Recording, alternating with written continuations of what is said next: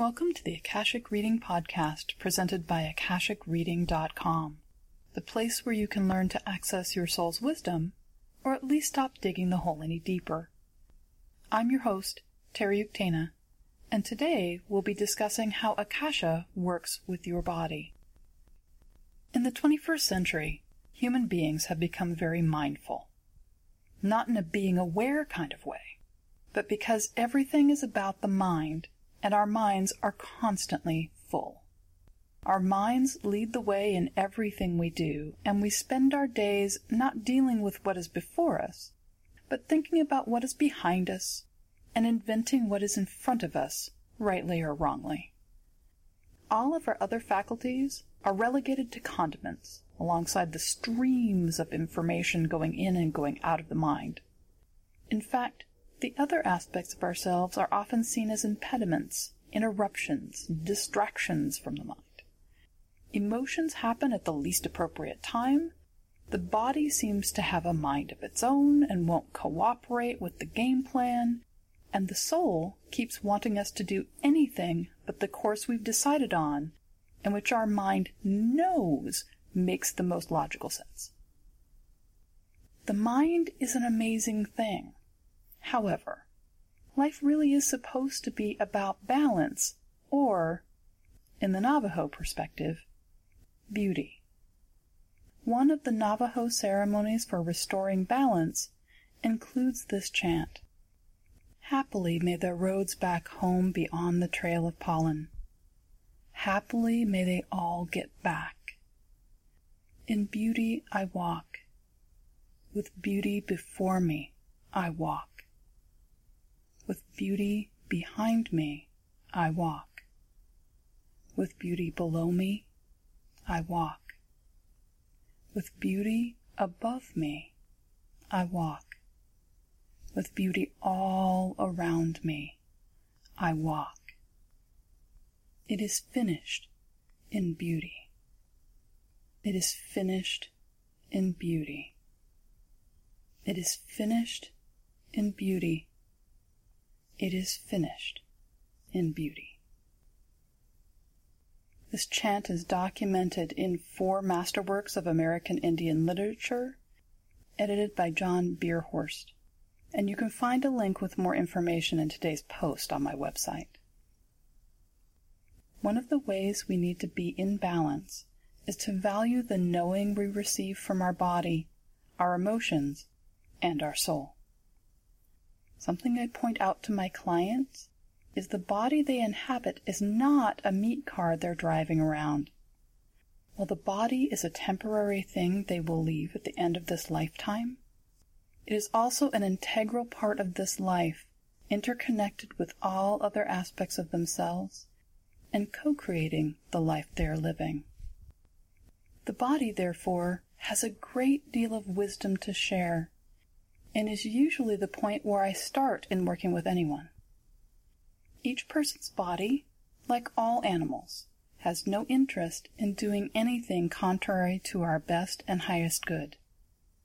The body is honest and tries to communicate as best it can what is wrong and what could be done to resolve the issue while trying to keep us from being vulnerable. The body, working in harmony with the soul and the emotions, while the mind is studiously ignoring, disciplining, bullying, or disowning it, attempts to deliver message to us through rich symbolic and oftentimes very direct means. Issues with eyes point us towards things we aren't seeing, or are refusing to, quote-unquote, see, so we don't have to deal with them. Issues with ears can be about message we're refusing to hear. Issues with knees can be about flexibility in dealing with situations, and on and on. I highly recommend Your Body Speaks Your Mind by Deb Shapiro as a great reference guide for the symbolism of the body and what it's trying to tell you. I've put a link to this book in today's post as well. This points out one of the major difficulties for us as we live our lives in the 21st century. For many hundreds of years, we have refused to communicate with our bodies at all. Modern medicine, the provider of numerous positives, has taught us to stop listening to our bodies, to think of them as machines, as meat cars, which work perfectly until they don't, which break down, get invaded, malfunction, and need to constantly be maintained and monitored like teenagers who are never released from being grounded. We are taught from a very young age that we can't know what is really going on with us, that anything other than the scientifically proven, medically recommended treatments are bunk and should be avoided or at least scoffed at, and that we can't actually heal much, but must have intervention at every juncture in order to prolong our lives. I'm not against modern medicine, but like our emphasis on the mind's knowing of things, I believe how we apply medical knowledge and remedies is out of balance, which causes negative situations in our society. In this discussion, the imbalance causes us to be amazingly unknowing about our own bodies and trains us not to listen to them.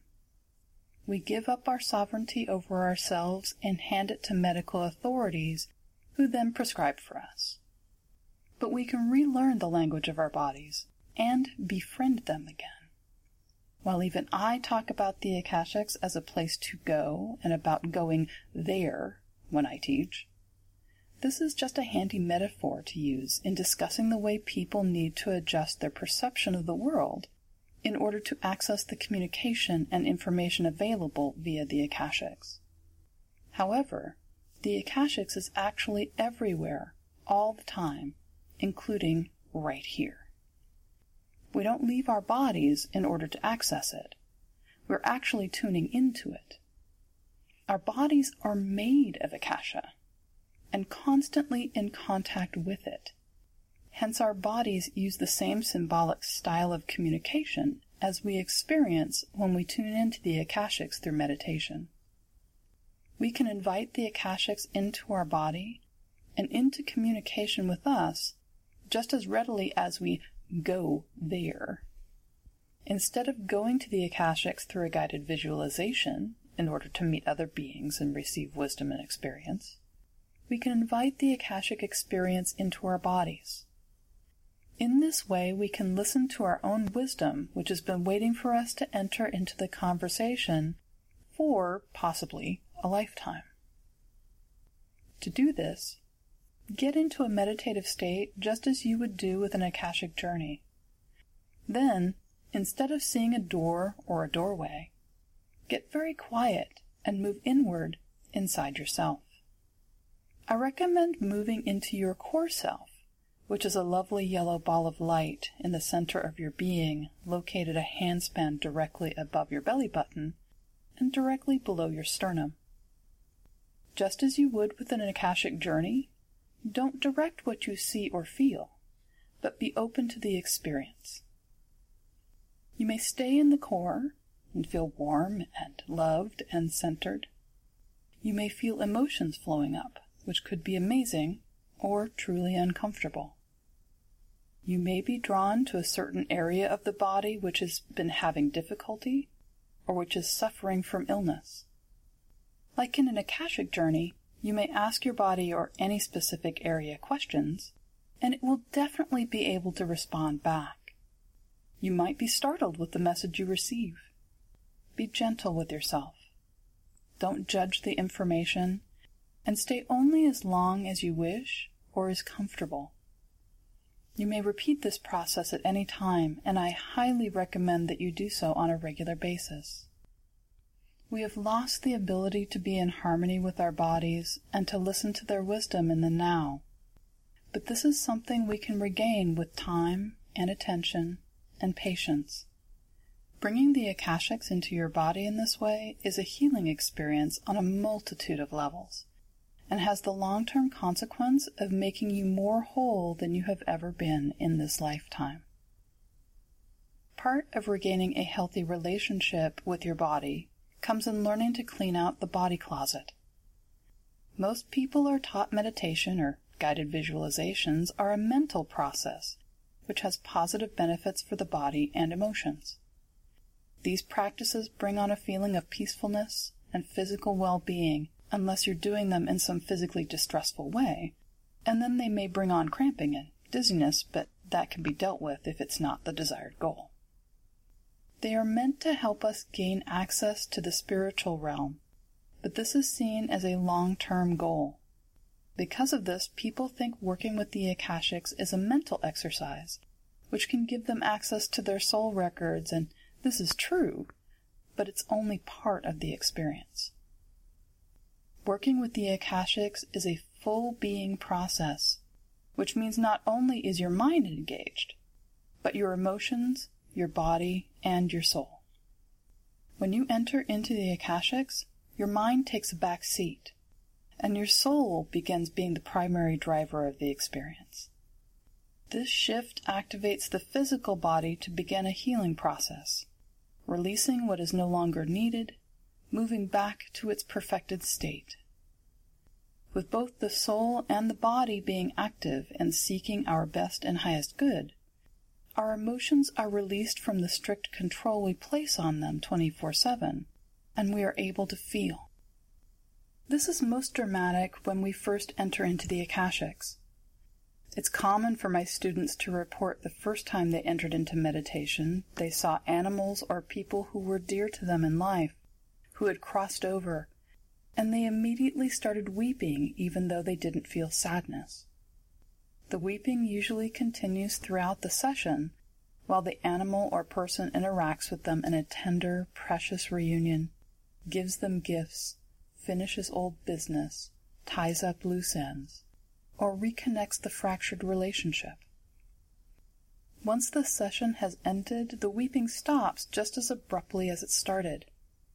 I hear this story over and over again, and I'm filled with as much wonder as the student. The experience is always amazing and beautiful. This is what I mean by cleaning out the body closet. Our bodies aren't separate from our souls. Our emotions aren't random things which take us over and interfere with our daily lives. They're amazing parts of ourselves which work tirelessly to keep us here in this life and help us navigate it. One of the ways the body does this is to be a storehouse for things we can't deal with in the moment. Massage therapists become aware of this rather quickly in their practice because they'll be working on a person and all of a sudden the client is crying or talking about an experience which happened years ago, or gets very tense and says the area hurts when the body doesn't seem to be agreeing with them. Whatever is stored in that area is being triggered by the massage. Many of us, myself included, when something is intense, feels too big to deal with, or is happening at just the exactly wrong time, will decide, I'll think about that tomorrow, which actually should have been stated as, I'll experience that tomorrow, because we don't have any problem thinking about the issue. We just don't want to feel the feelings, make the decisions, or deal with the problem at the moment.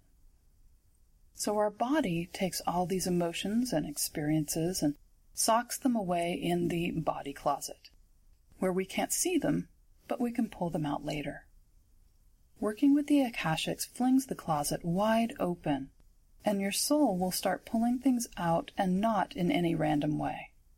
Because your body, your emotions, and your soul do not work in the logical way your left brain considers logical, but instead work more organically, more in Fibonacci sequences than in straight lines.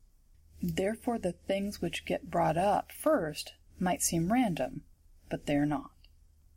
They're being brought up in an order which is most healing for you and will provide the clearest path to your best and highest good.